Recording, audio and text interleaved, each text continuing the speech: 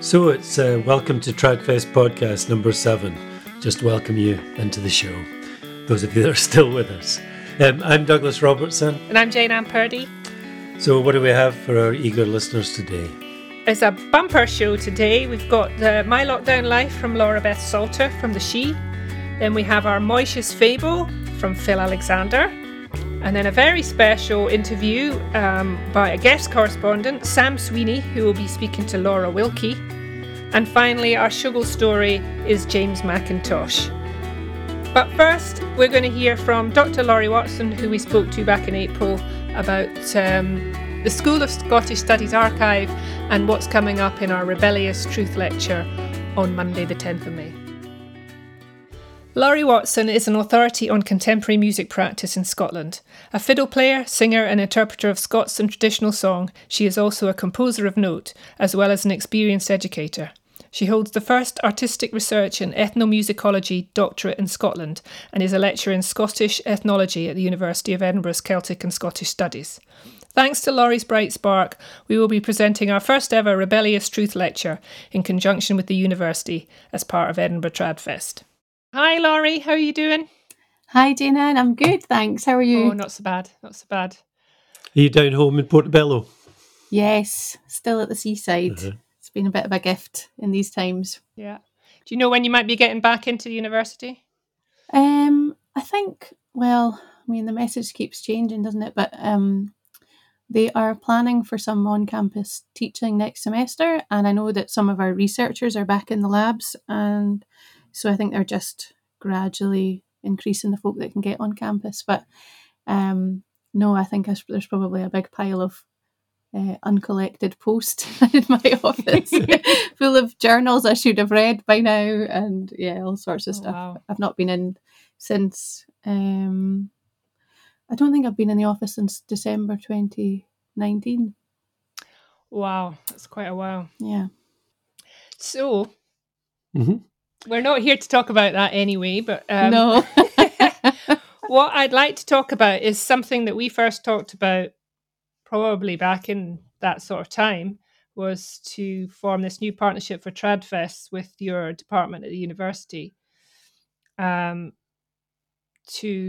found a kind of annual lecture, if you like. So can you tell me a little bit about your thoughts on that and what you were hoping to achieve with Rebellious Truth? Yeah, absolutely.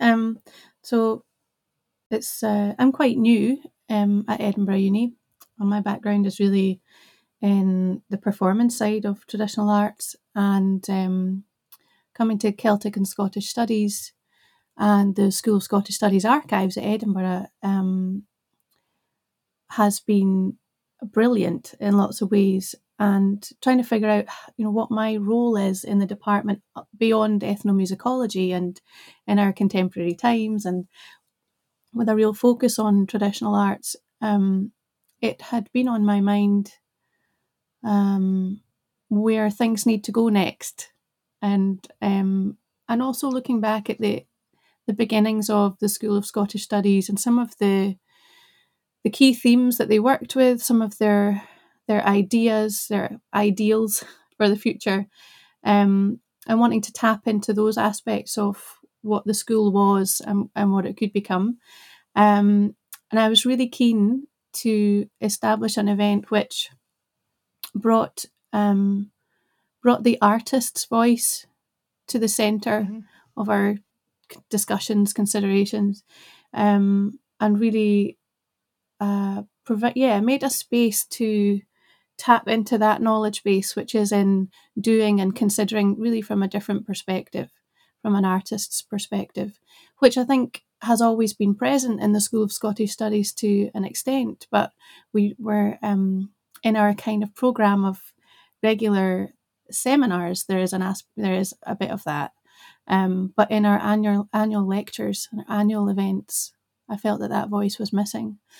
And so, Rebellious Truth is hopefully an annual event, which is a lecture recital of sorts. So it will involve artistic work, new artistic work, artistic perspectives on key themes to do with traditional arts, Scottish heritage, and particularly with an emphasis on humanitarian themes. So that could be the environment, it could be equalities, themes which are very, very important to current society, and themes and issues which our traditional arts and our understanding and expressions over time as a community in Scotland, themes which that material and those voices can really contribute to in ways that we haven't seen yet. So that's the idea behind the event. And you chose someone to deliver the inaugural Rebellious Truth lecture, who's been kind of sitting in the wings for a couple of years now, waiting to do it. Do you want to talk about your choice? Of course, yeah. And yeah, I know it has been postponed a little, and thankfully they're still with us. So after quite a bit of consideration, discussion with yourselves and other members of Celtic and Scottish Studies, we arrived at Corinne Polwart for our first Rebellious Truth lecture. And Corinne is hugely influential in lots of different ways, but I think choosing Corinne for this first Rebellious Truth is important because it's not just her kind of wide experience, and we felt that whatever way she wanted to approach this lecture, whatever she would want to say, would fit within the bounds of what we're trying to do. But I think she's our main choice this time round because of her process and her attention to or her thoughtfulness in her process. I think when she considers the human aspects of a theme or a song or an event, she really is looking at the details with a lot of sensitivity. She's considering the emotional contours, she's considering the consequences, the legacy, the impact it might have on a whole range of different people. And I think that to an extent, Corinne puts herself through quite a process in her creative work, whether that's songwriting, interpreting from tradition, spoken word, theatre work, and I think it's clear to all of us that there's so much to engage with in her work, but it's crafted so carefully, and I think we really wanted to tap into this. We want to hear more about those ideas, those processes, and her experience of her work. Yeah, I think it's going to be fascinating. I think she's totally the perfect person. Yeah, she'd be a hard act to follow in some ways. Well, let's not say that because we're going to have someone else next year. I remember our early discussions, and I remember what was the word that you guys had? Is like, could we have someone? Was it provocative or possibly? Yes. Yeah. And I think it's really important that we do that we don't play it safe in discussions around culture. We need to be creative, and we need to instigate some disagreement, because that's when really interesting stuff comes out, isn't it? Absolutely. Yeah, you're doing something wrong if you don't want to get up somebody's nose.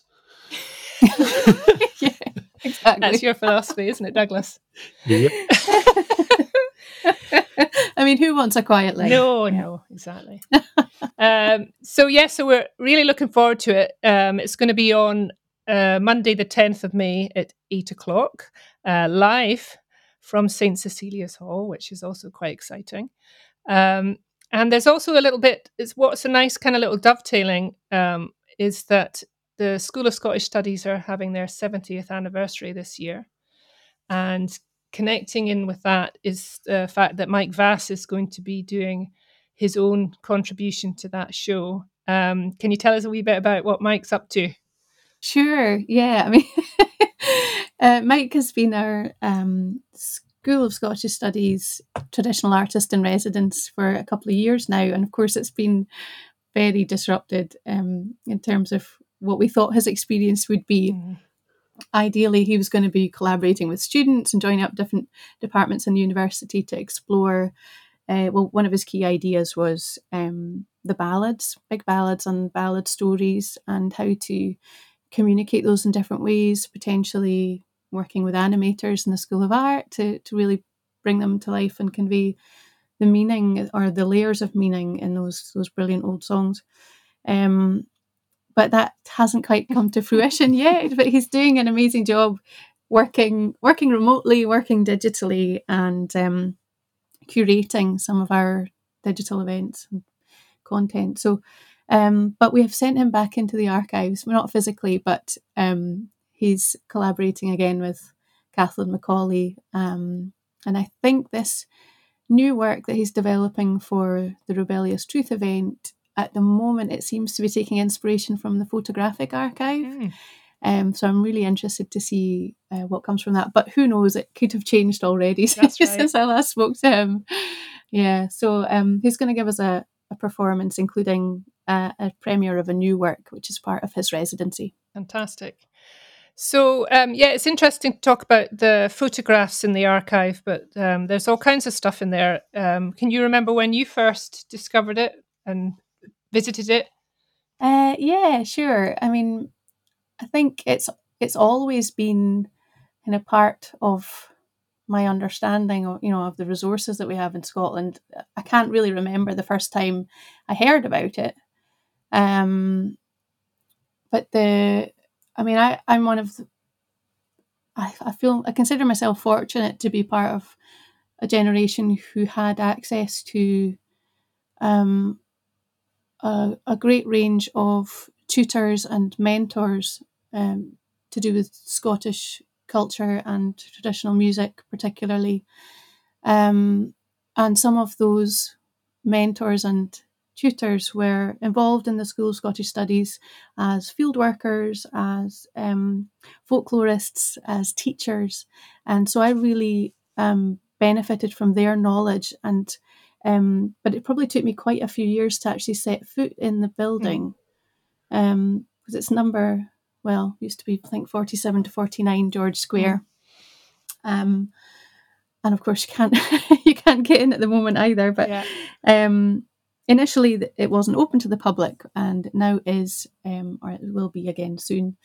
And I think it's quite hard to explain the wealth and the volume of material that lies within those. Well, that's now one small building. In fact, not all of it's in the building. Some of it's still stored elsewhere after the move. But it has become an incredibly important and inspiring resource for me. And it took me a long time to get to my current understanding of the different collections that are there. And I'm very much still learning. I'm only scratching the surface of what's there in terms of knowledge and understanding and a representation of sorts of our past communities in Scotland. There's a whole range of material. And did you find anything about, I know that you're from the Borders, did you find particular things that were particularly of interest to you from your kind of home area? Yeah, we do. There's some great materials in the School of Scottish Studies archives that relate to the Borders, both in terms of just descriptions of life in different periods, different modes of work, farm work, local and civic celebrations, the ball game in Jedburgh, common riding of the marches and various local festivals. And there's, of course, song and music as well, tunes. But I would love to see more material from Borders in terms of my kind of understanding. I grew up in the Borders, but I wasn't born there. I was born in Glasgow. And I think there are recordings from these archives which were absolutely crucial in gaining a fuller understanding of local culture in the Borders, which is really quite varied because we don't have a big city in the Borders. No. It's lots of kind of medium-sized and small-sized towns, and they're quite competitive. It's a really interesting, group of communities to be part of, and particularly, musically, there's this there's a mix of local identities and friction, although humorous now, wasn't quite so humorous in the past, between these different families and communities. But I think, to understand my local culture, I had to go beyond what was in the School of Scottish Studies archive. So, like any archive, it has limits, and it has. There's more to do, I think, is the main message. And although our brilliant archivists and the staff there are working flat out, doing as much as they can, and there's new submissions coming in all the time, new recordings, fieldwork recordings, photographs, artefacts, the job will never be done. And so I think for Borders traditional music, we're reliant on some other sources as well as what we have in those archives. But I think we're going to hear a wee song, though, that you found there, possibly by one of Douglas's ancestors, as he is a Scot from the Borders. I would love to find out more about that connection. So Willie Scott is one of my favourite singers, and I didn't meet Willie, but we were so fortunate that I think it was Francis Collinson who first came across him. He was out doing field trips to the Borders, collecting songs, and Willie Scott learned a lot of songs from his mother, and it was Alison McMorland's work with Willie Scott which really opened up his singing and his repertoire to me. Alison produced a really beautiful book about Willie Scott, his songs, and some information on the songs, and his accent, which I think his Scots is Liddesdale Scots, I think. Really, really broad Scots in his singing. And actually, it was where, as someone who grew up and spent the majority of their childhood and teenage years in the Borders, I still didn't know how to pronounce all the place names. I did actually learn some of that from Willie Scott's singing. And his songs range from ones that are, again, connected with local civic festivals and common riding and historical events, through to really beautiful, tragic, sad love songs. And you can really hear his mother's repertoire represented there. So this particular recording is an extract from an old riding ballad called Jamie Telfer o' the Fair Dodhead, and as far as we know, this was the first recorded tune for this ballad.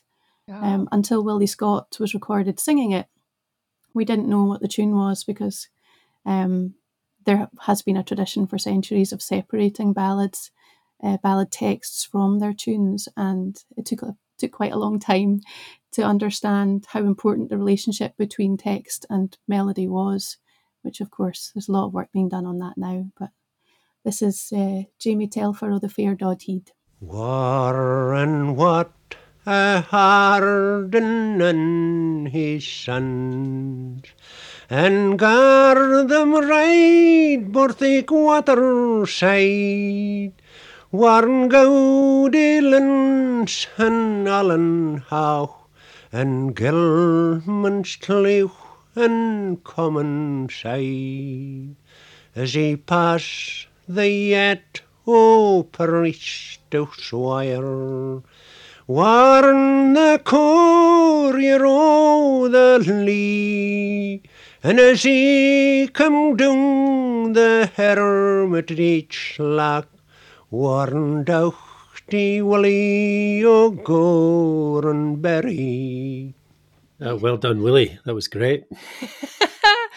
Thanks so much, Laurie, for talking to us. We look forward to seeing you at Rebellious Truth on the 10th of May at 8 o'clock, live stream. Everyone, don't be late.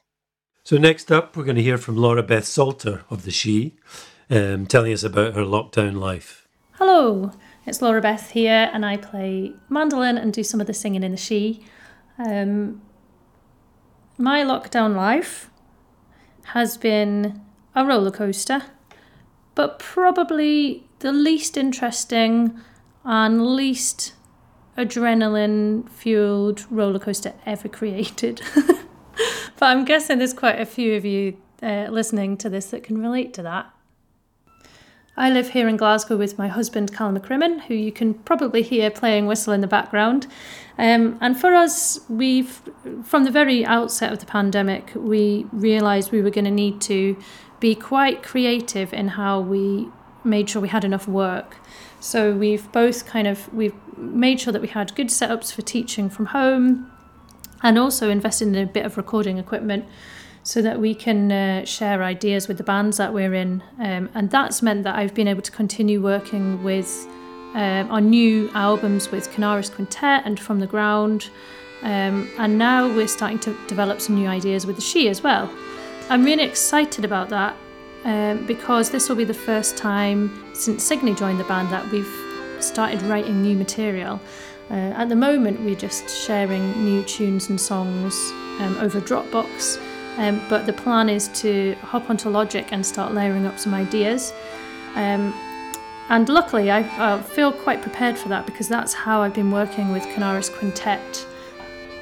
One of the challenges of writing is not being able to instantly hear what the potential of something new is with the band that you're in. Because usually I would take the ideas to a real life rehearsal and we'd just jam them and quite quickly you know if that's something that's going to suit a band or not.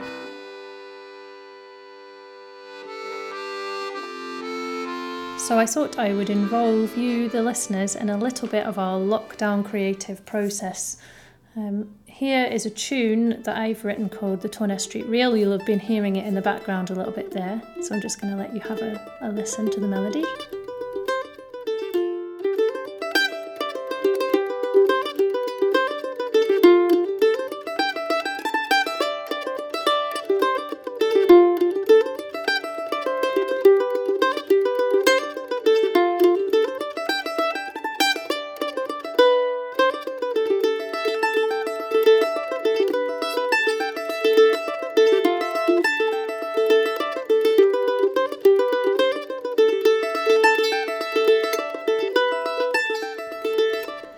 So I wrote that reel with pipe reels in mind, particularly the B part. It's almost just like a rhythmic sort of riff, because I know that as a band we quite enjoy having a go at different chords and riffs and things like that to see how they influence the feeling of a tune, and how you can kind of carry a tune on a journey using the backing. So now I want to play you one of the first ideas, and that's come from Amy, who's down in Newcastle, and she's been working on chords, and here is a kind of counter melody that she's written. So this is very much a work in progress and just an idea that's been bounced around, but you might hear it one day at a She gig when it's finished.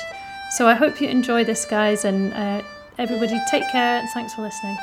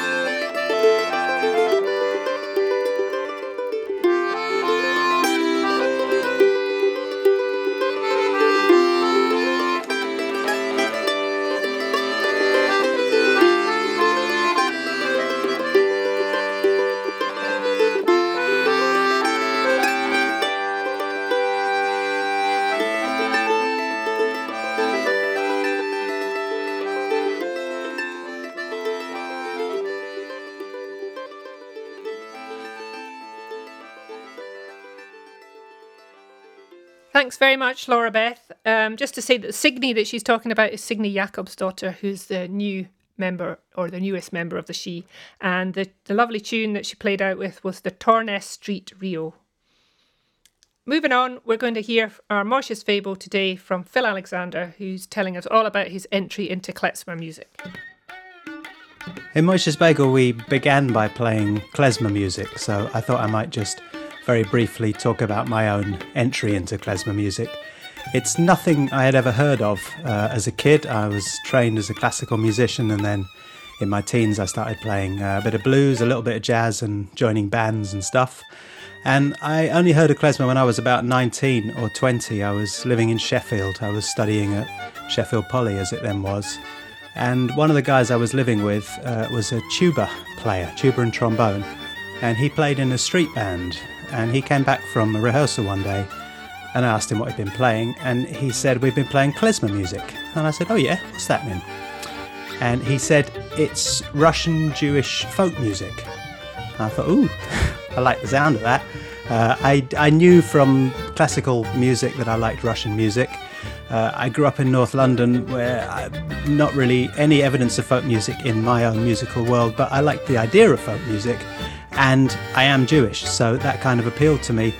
It also especially appealed because at that point my musical horizons for Jewish music were probably Hava Nagila and Fiddler on the Roof and the songs that I sang once a year in synagogue, and that was it. So the idea that there might be some Jewish music outside of that frame was kind of interesting. So he said, well, I'll play a couple of records. This was the tuba player, Owen. And he had a couple of records by a band, American West Coast klezmer revival band called the Klezmorim. Cool band. They're run by a guy called Lev Lieberman. And they were pretty cool records as well. They had covers by Robert Crumb of old Jewish immigrants arriving in the States. One was called Streets of Gold and one was called East Side Wedding. And he played me a couple of these tunes, and I was instantly hooked. It was an amazing combination of a sort of Eastern sound and a certain technical difficulty or level of technicality which appealed to me. Very funky rhythms and just loads of soul. And I loved it. I was totally hooked from the start. So I took these records away and I played them in my room and I learnt all the tunes. In fact, one of the tunes I think we still play today, that's The Silver Wedding. We've been playing that ever since we started. So I learnt this. I didn't play klezmer at that point. I just kind of thought about it. And then a couple of years later, I moved back to London and I started working as a musician. I was working in pizza restaurants and doing jam sessions and things like that.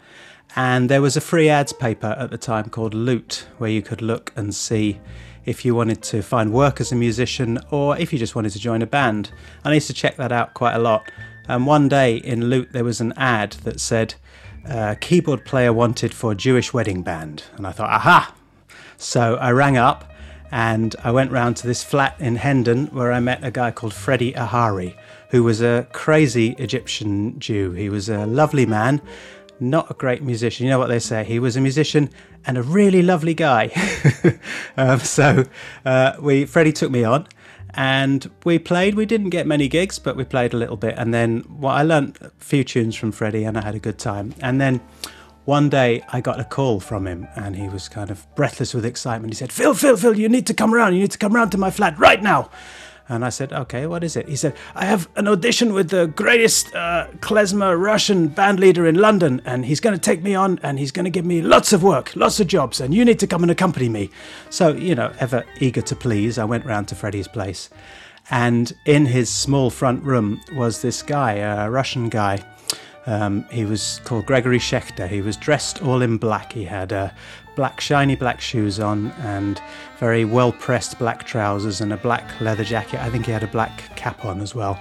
And he was a very good-looking man. He was a very kind of angry-looking man as well. He was frowning furiously and he was smoking fiercely the whole way through. And we played a little bit together. And me and Freddie, we played for Gregory. And after about a minute, Gregory cut us off. And he said, no, I'm sorry, this is not what I want. I don't want to hear this. Freddie, I'm sorry, I have wasted your time and I wasted my own time, but I'm not going to take you on. And then he looked at Freddie and he pointed at me and he said, but will you permit me to take the phone number of your piano player? And so Freddie was, ever the gentleman. He said, okay. So he handed Greg my phone number. And then about 2 weeks later, I got a call. And it was from Gregory, and he had a gig at the South Bank at the Queen Elizabeth Hall, so moderately big deal, and his piano player had let him down. and he said, could I do the gig? And he was going to pay me 200 quid, which compared to the 30 quid and a pizza I was getting at Pizza Pomodoro was, that was big money. So I went and did the gig and then stayed working with Gregory for about 5 or 6 years and learned. We had a great time. We played regularly. We played, every week, often twice on Sundays. Played weddings, bar mitzvahs, festivals, concerts, anything that was going really. And I learned a lot about klezmer music. I also learned about how to be in a band, how to kind of stay light on your feet and how to interact with people musically and be with people musically over a long period of time. So I'm very grateful to that. And I stayed with Gregory more or less until we moved up to Edinburgh in 2002. I had no intention of playing klezmer when I got up here, but that's probably another story. Thanks very much, Phil Alexander. So next up, we listen in on a chat between two great fiddlers from the Scottish tradition, Laura Wilkie, and from the English tradition, Sam Sweeney. Hi, it's Sam Sweeney, and for the next half hour or so, you're going to be listening to a lovely chat that I had with a fiddle player that I admire enormously, the fabulous Laura Wilkie. And the other day we sat down and actually chatted for about 2 hours about music and fiddle music, where we come from, and a lot of other things as well. I've managed to edit it down to about half an hour. The fiddle playing that you'll hear during the conversation is the result of a challenge that I set for Laura to play a traditional English tune, which is called Nobody's Jig from Playford's Dancing Master. And you'll also hear me attempting to play a traditional Scottish tune called Willie McRae's. So thank you for listening. Have a wonderful Tradfest, and hopefully see you all at some point soon.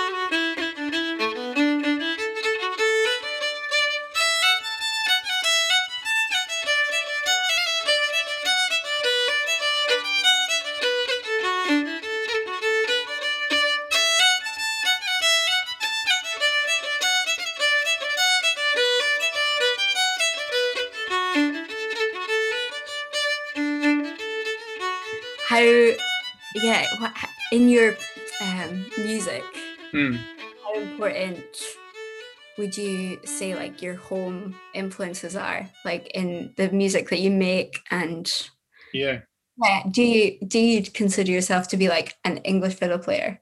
I love this question, and like we could have a whole day on it, and I really like talking to people about it, not because I'm interested in any way about sort of like what national identity is, and how that connects to people's music, but like, so I was doing an interview for Radio 4 about my last record, and the producer said to me, so it's an album of mostly traditional English tunes and some tunes that I wrote, and when I kind of arranged it and put it together, I consciously tried to stay well clear of anything that people would consider to be like an English folk stereotype in terms of the aesthetic or the sound. But the producer of the show, who was saying, well, Sam, this album just sounds so unbelievably English. Can you tell us why? And like, I was sort of, it's really, really easy to say as an English musician what English music isn't, but it's really hard to say like what it is. So from where I am, and I think I said to you earlier on, like I know embarrassingly little about trad music from other countries, like, but it's really easy to say, well, this music I'm making is quite clearly not from Ireland or Scotland or France or Sweden or North America. But it's really hard to tell people what it actually is, because, well, in England, there's absolutely no perception in the sort of general public that there is traditional music of any description. The automatic assumption when you when people meet me and ask what I do, and I say I play the fiddle, then they presume I'm playing Irish music because that is the most well-known traditional music in the world, right? You understand that to be kind of? Probably say that. I mean, like, even in things like Braveheart, they use Irish pipes, and it's a film by Scotland. So, yeah. Yeah, right. And I mean, I've played, in inverted commas, I've played Scottish fiddle on a couple of films and some TV stuff in the past, which is crazy. Like a film I did last year, and it was like they wanted a Scottish fiddle player, and I made very, very clear that that's not what, I really don't do that. Like I wish I could, but I don't know anything about it, but they still hired me. You know what I mean? Because it's just folk is all just one massive thing for a lot of these people. But yeah, like back to your question, yeah, I consider myself to be an English fiddle player, an English folk musician, because my entire frame of reference is from one of being English. Like it is what I am, but also kind of, and I'd love to know how you feel about this, like from a position of like being able to actually move inside the music, like wear it like an old coat and be like, I'm at home in this music, because nobody can tell me that I'm doing it wrong, basically. Right, totally. It's and like, does that resonate with you at all? So much. I mean, I don't know. I think maybe I was listening to or having a conversation with, I don't know if you're familiar with Jock Duncan. He was like one of the like original like tradition bearers of like bothy ballads, and like he actually like worked on the farms and like sang bothy songs, and he speaks as he sings. It's like really Doric. Yeah. And like I can't remember who it was. What the context was, but somebody said like that is untouchable. Like you can't. It's like invaluable. It's so authentic that like you can only be it. You can't.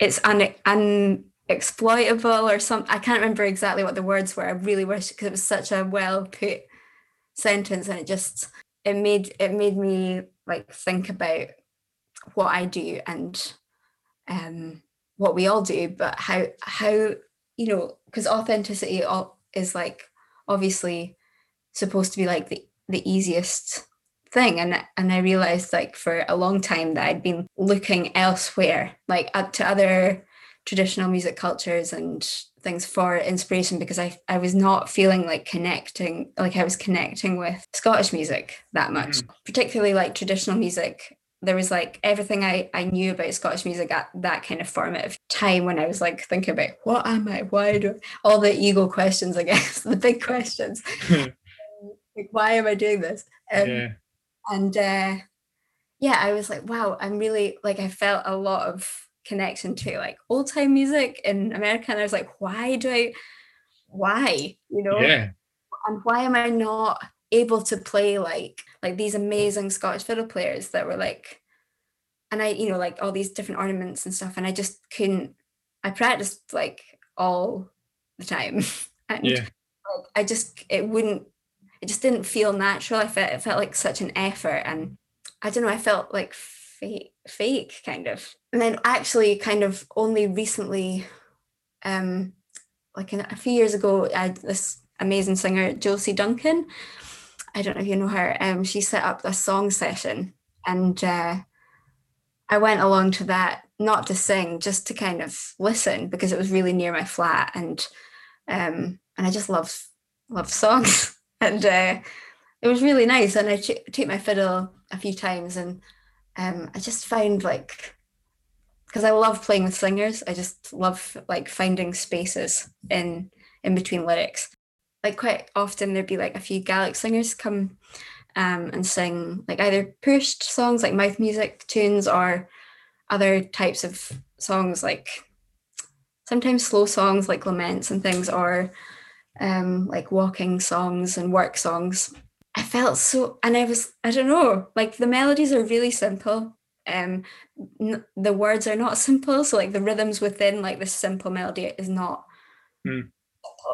And I am not a Gaelic speaker, but for some reason I felt like really I don't know, drawn to them. My granny was a Gaelic speaker, but didn't really speak it or teach my mum or whatever. But anyway, I found over lockdown, actually, I kind of dug into that part of Scottish culture. And even though I'm not a speaker, I feel really connected to it. And it kind of makes sense because I learned a bunch of that music when I was very young. Like it was just that face and kind of in the classes, and we all had to learn these songs. And I don't know. And since then, like you're saying, I feel a bit like I maybe shouldn't wear it because I'm not a speaker, but it feels comfortable. Yeah. I believe, I don't know, this maybe sounds weird, but it's like, maybe so pretentious, I believe it. Like, I don't know, it just sounds like, yeah. I don't know, I feel connected to it. And it is Scottish and it's of the land. And I feel like maybe that's okay. Like, I feel like a Scottish fiddle player now, more so than I did, but I had to like go away from it to see that or to feel it. I think. Yeah. I think that answers it. No, it does. It's actually on like, because I have found myself in the last few years, and it does happen quite a lot. Because I mean, there's a thing Rob Harbron always says, and I think Chris Wood probably said it before him. But like when I was a kid learning, and they were all saying to me like, tunes don't carry passports. And it's certainly in English collections, you get tunes from Scotland and Ireland and, you know, and then you get those really well-known tunes and people sort of fight over them as to where they're from. And like, for me, it's not actually important where they're from. Like I feel able to move into music that was collected here. Right. But like in the last few years, like I have found myself, like even professionally playing tunes that are Scottish. Only this morning I was playing a tune that is apparently quite well-known and Scottish, but I found it in an English book, and to me, because my frame of reference is what it is, like just playing that tune, I already felt totally able to move into that tune. But if you played it at me, I mean, I don't know if you know it, and I also can't at the moment remember the name of it. But if you played it at me, you know, you would play it completely different, right? But I'm probably playing it like an English person, even though from all the stuff I can find online about it, which was a few months ago, it is definitely a Scottish tune. Right. Interesting. Because I heard you play the Battle of the Somme on that really... Oh, yeah. And like, that's one of my favourite tunes from when I was really young ever. And I was... Yeah, me too. like, to hear it on an inverted commas, like English fiddle players. Yeah. And I think that you sounded like not, I don't know, like it didn't sound inauthentic because of course it didn't, but like it resonated, and I thought it was really beautiful. Thanks. Yeah, but like that is interesting, isn't it? That it's yeah, it is interesting for sure. And like there are other pipe tunes on that record. Like a lot of the tunes that I researched for this First World War album that I did, you know, there are tunes that are written in this collection called the Pipes of War. And like, I don't know anything about pipe music really. And all the tunes were written with, you know, all those nuts, really in detail ornaments and stuff. I can't read that. Have you tried? I was like, I'm going to do this. There was a point where I was like, I'm going to play those ornaments. It's completely impossible. Yeah. I mean, I looked at it and just went, there's no way that's going to sit with the way that I play. That was wise of you, because I was not wise. But I still felt able to move into them. And like tunes like the Battle of the Somme, I mean, that is a tune written by a Scottish piper. But I mean, that tune has been in England for I guess, since it was written, right? Since when was it written? Like 1917 or something. The reason I did that tune is because I've always hated, because hate is such a strong word. I've always loved the tune and profoundly disliked every version I'd ever heard. But I think that's because it was done with like full drum kit and like, in the kind of folk rock way that I now find to be so sort of abhorrent as a sort of sound palette. So I just wanted to do a thing that made that tune actually say what I think it should say, as opposed to. Well, like, I feel, similarly, sometimes there would be tunes that I really felt like, I felt like they were a drag, or especially when I was younger learning them. And then, for example, like there's this tune that the pipe band always played in Tane, like every Saturday night throughout the summer, called the Highland Laddie. It's like most obvious Scottish pipe tune ever. And then I heard Jenna Moynihan play it, and I was like, that's it. Oh my God. Like, yeah, that's how it's supposed to be. Absolutely. So I heard Jenna playing on that American course that I did in December, and oh my God, like I'd never heard her play before, but she is incredible. She plays so much Scottish music, and like that really inspired me a lot. And we had we did a gig actually that myself, her, Katie McNally, I don't know if you know Katie, she's a main fiddle player, but she plays a lot of Scottish music, and Louise Bichen from Orkney. And then we did this gig with Anna Massey and Natalie Haas, and it was like because Katie and Jenna both have crashed over at mine whenever they've been in Glasgow, and they both said on occasion, like, I need to just, because they both play Scottish fiddle music, and they were like, I need to start playing music from where I come from so that I can get more gigs or something, joke. But then I was like, oh my God, like why? Because I felt like that at the time too. I was like, I'm playing old time music and or Scandi music, and why? Like, why do we need to? Why do we have to? Anna plays better Scottish fiddle than, and like, why? Who cares that it's Scottish or and it's not American or whatever.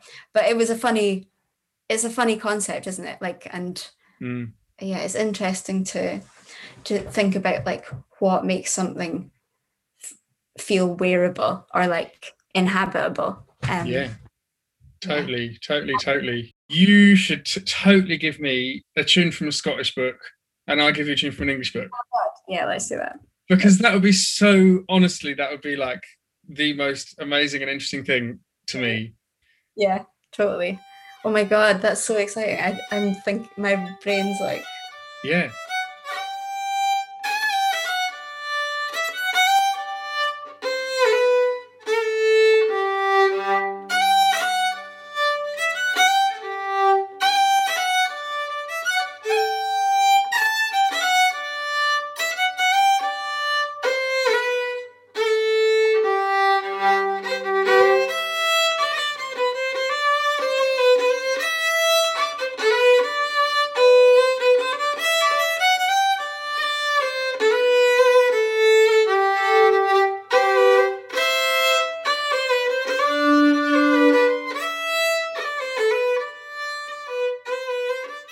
How much, as a percentage, of the number of tunes did you get out of a book, and how many did you learn by ear?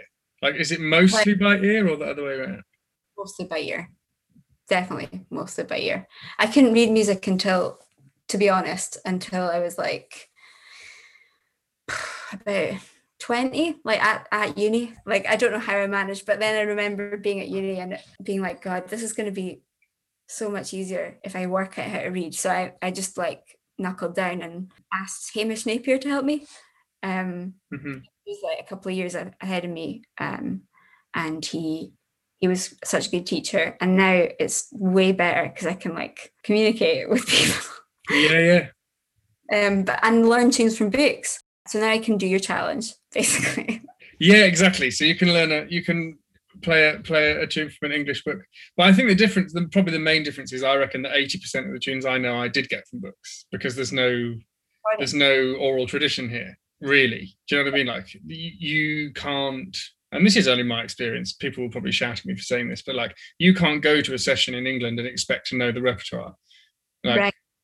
Because there's no core repertoire. Like, everybody will know like Princess Royal and like 3 Around 3, and like there's no core repertoire. So you if you go to a pub session in Sheffield and then a pub session in Exeter, you're not going to know anything in my experience of going to sessions. So like basically the whole thing, again, in my experience of being a musician playing English music, is that you actually have to be able to read music because you've got to go into books. Okay. Otherwise you don't find any. Oh my God. It's really cool that you're making recordings of all of them. Ben, that's really great, because it's like nurturing the culture for other people to make their own, I guess. Yeah, we're so lucky with that in Scotland. Although I'd say that before sessions completely stopped, like most of the tunes that you would get at a session, I mean, with exception, but like most of the tunes that you get would probably have been written in the last kind of 20 years. Oh, really? Especially in Glasgow. I feel like maybe that's a bit different regionally. Like in the northeast, there's lots of like competition style fiddle players that play lots of like Scott Skinner stuff and all that. And then like in the West Highlands, you get like loads of pipe music, loads of Gaelic like Pierce songs and fiddle repertoire. It's so rich, like everywhere, and it's so different. So I there's probably playing more of the old tunes, like out with the Central Belt, and that's really interesting. And it's cool because it means that the tradition is like, evolving and still being, the carrying stream is in flow, but also it means that it's quite homogenous, and I think that's why I felt at the time like I wasn't connecting to any of it, because it was so like a specific sound. And so but now that I realize that like actually there's a wealth of recordings and different subcategories of Scottish music everywhere, that you don't have to just look at the cool session repertoire. Not there's anything wrong with the cool session repertoire, great tunes, and they're popular for a reason, right? So totally. Because they're good, but is it maybe like the sound of like something that is Scottish or is not in a national, again, like not in a like nationalistic way.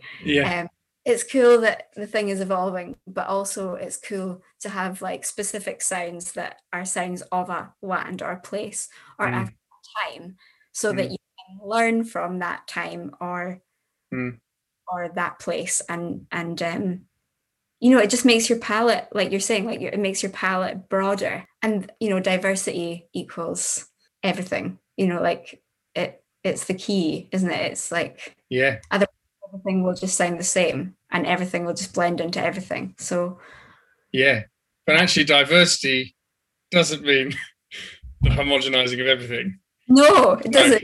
I find it totally nuts that if you, just because you have, for example, like if we made a trio, like me an English fiddle player, you a Scottish fiddle player, and a fiddle player from Sweden, like it doesn't mean that the result will be a horrible.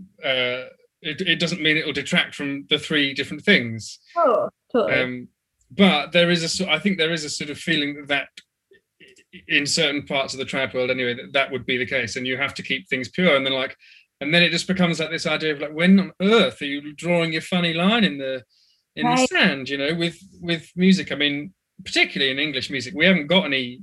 If you want to play English fiddle music, we haven't got any recordings of English fiddle players. Like maybe we have 25 recordings, and they're all lovely, but really dreadful. Like delving into these source recordings of people who couldn't really, frankly, play so super because they were 80 years old, and they, and they did what they did, but it was very much repertoire from that time, and all the tunes I'm playing are like older than 250 years old kind of thing. So like we don't know how to play any of this stuff.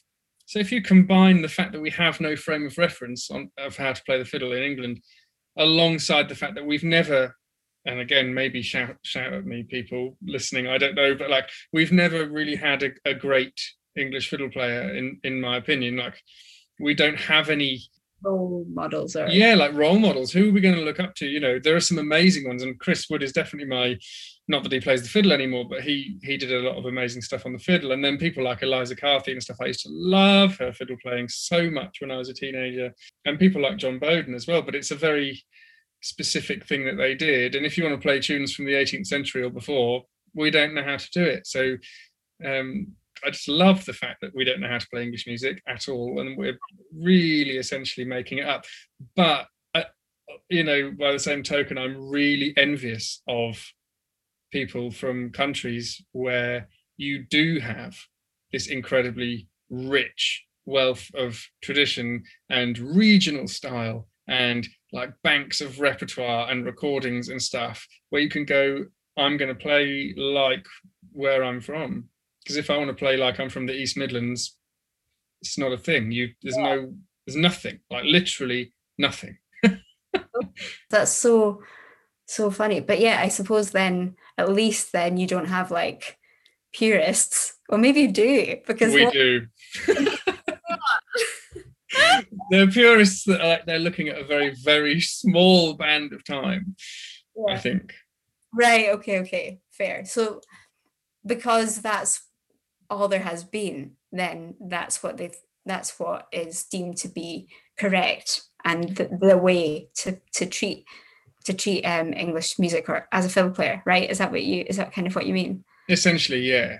I guess. I mean, there are players now who are still alive or recently died who are sort of deemed to be the last remaining actual traditional fiddle players kind of thing. And we're talking about a very small handful of people from the south of England. But like, it's really like it's repertoire from a very minute, specific period of time. Whereas the vast majority, if you go and buy an English tune book, the vast majority of it will be from the 18th century. Wow. That is the biggest body of tunes we've got is 18th century. So, we don't know how to play. Where do you think the fiddle scene in England is kind of going? Do you think that there's like an appetite for young players, like for researching or looking into like those kind of archives, like you're doing? Do you think, how do you feel that the scene is, and like what do you think that like young people are enjoying about playing traditional music on the fiddle or not? I think it is a really exciting time here for sure. I think we're decades and decades and decades behind a lot of other places. In that, I used to go to Folkworks summer schools in Durham when I was a kid. And I'm not complaining at all. Like, they were the best weeks of my life. But like one year you'd have a Danish teacher, and then the next year you'd have a Norwegian teacher, and then you'd have an American teacher, then you'd have a Scottish teacher. And, I didn't meet English music till I was 16, 17, whatever. So it's still really hard for young people to encounter English music in England, really hard. But like the thing that happened a few years ago here with the National Youth Folk Ensemble, which I ran for 3 years, it's totally brand new. Like, teenagers have never played English music here. And the thing that I was absolutely adamant about, and I thought it was, I guess, a little contentious really, because the organisation, the English Folk Dance and Song Society, like when I interviewed for the job, they could have gone, no, absolutely not. But I was really, really keen that young people were able to make this music their own and treat it as, if you like, a little box of treasure in their garden as opposed to the Bible. Right, totally. Yeah. Because as far as I was concerned, like, if we were to go in and go, this is English music, this is how you play it, then you're not giving any agency or whatever, or autonomy to these young musicians, and then that's no way to start something. Do you know what I mean? Like, you express yourself then. Yeah, it's like exactly. You have to enable people to express something.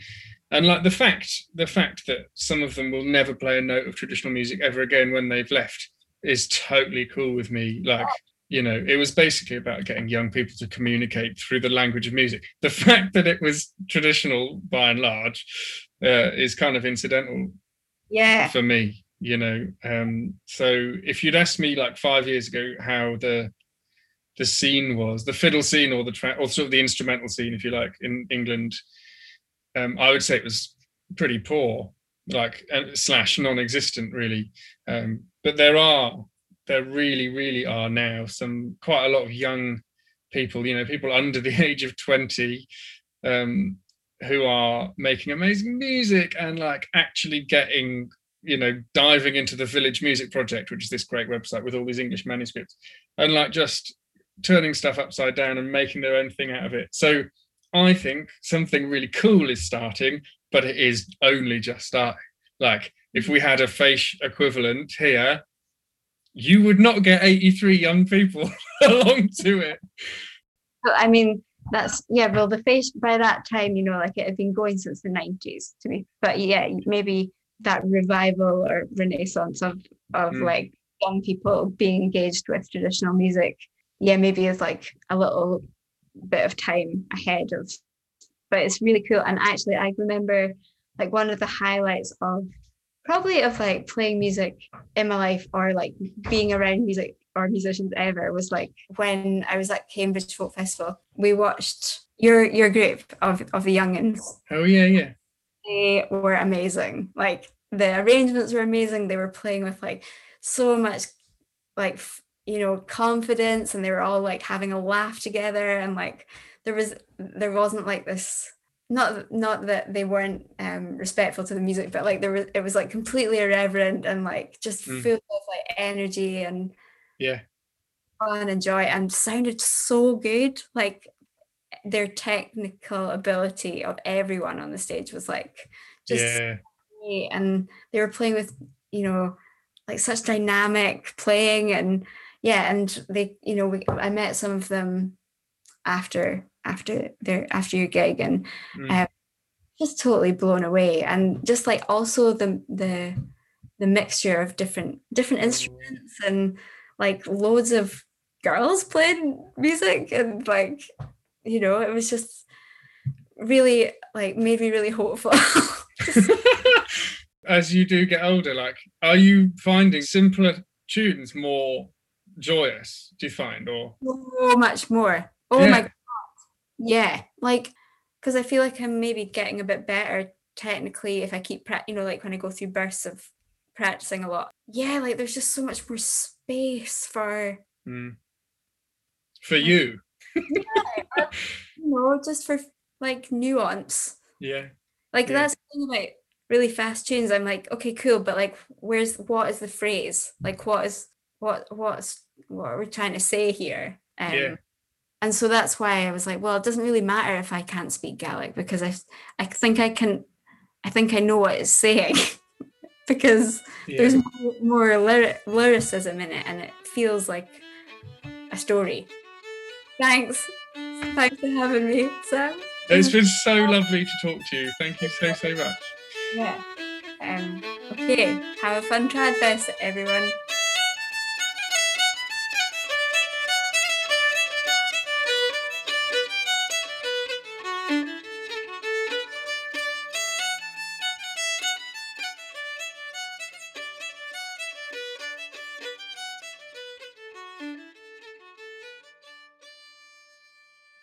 Thanks, Sam and Laura. That playing at the end was Sam doing a Scottish tune, Willie McRae's. Fantastic job.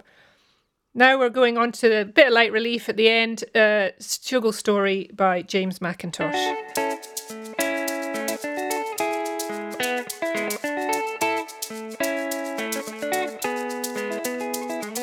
Pre-Shoogle Nifty days, proto-Shoogle Nifty in Madrid, and me and Mark, Angus and I had done our thing, and we'd been staying in this tiny little flat with which is owned by two friends of ours. Angus, Mark and I were sleeping in the living room in this tiny wee apartment in a kind of pretty working class area of Madrid, and we felt like we'd been busking in wee bars and everything and having a great time, but we kind of felt we're slightly getting under there, just outstaying our welcome a wee bit maybe, or we should give them some space. So we decided to go to a nearby town, and we took a couple of days. We got a bus to a wee town called Cuenca.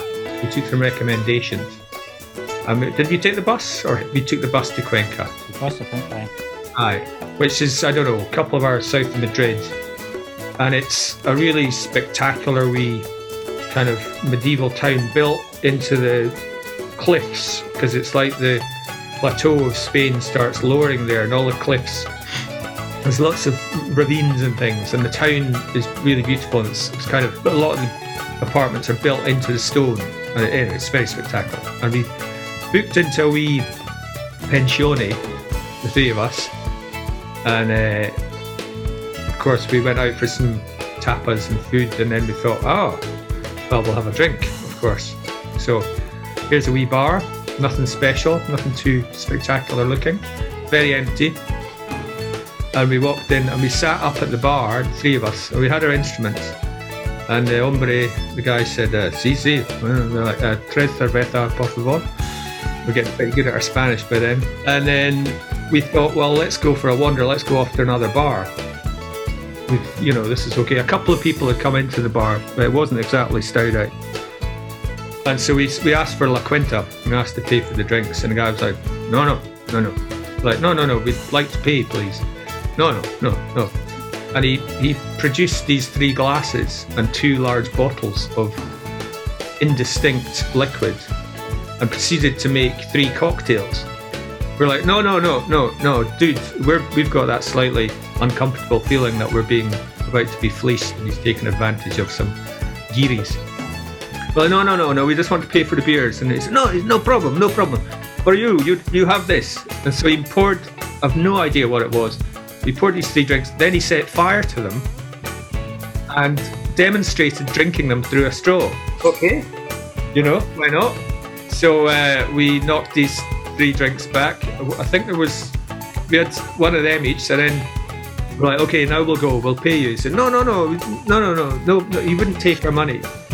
And then he made another 3 of these drinks, so we had another hit of these drinks each. By this time the bar was getting quite busy, and we figured out he was keeping us in the bar because we were attracting custom.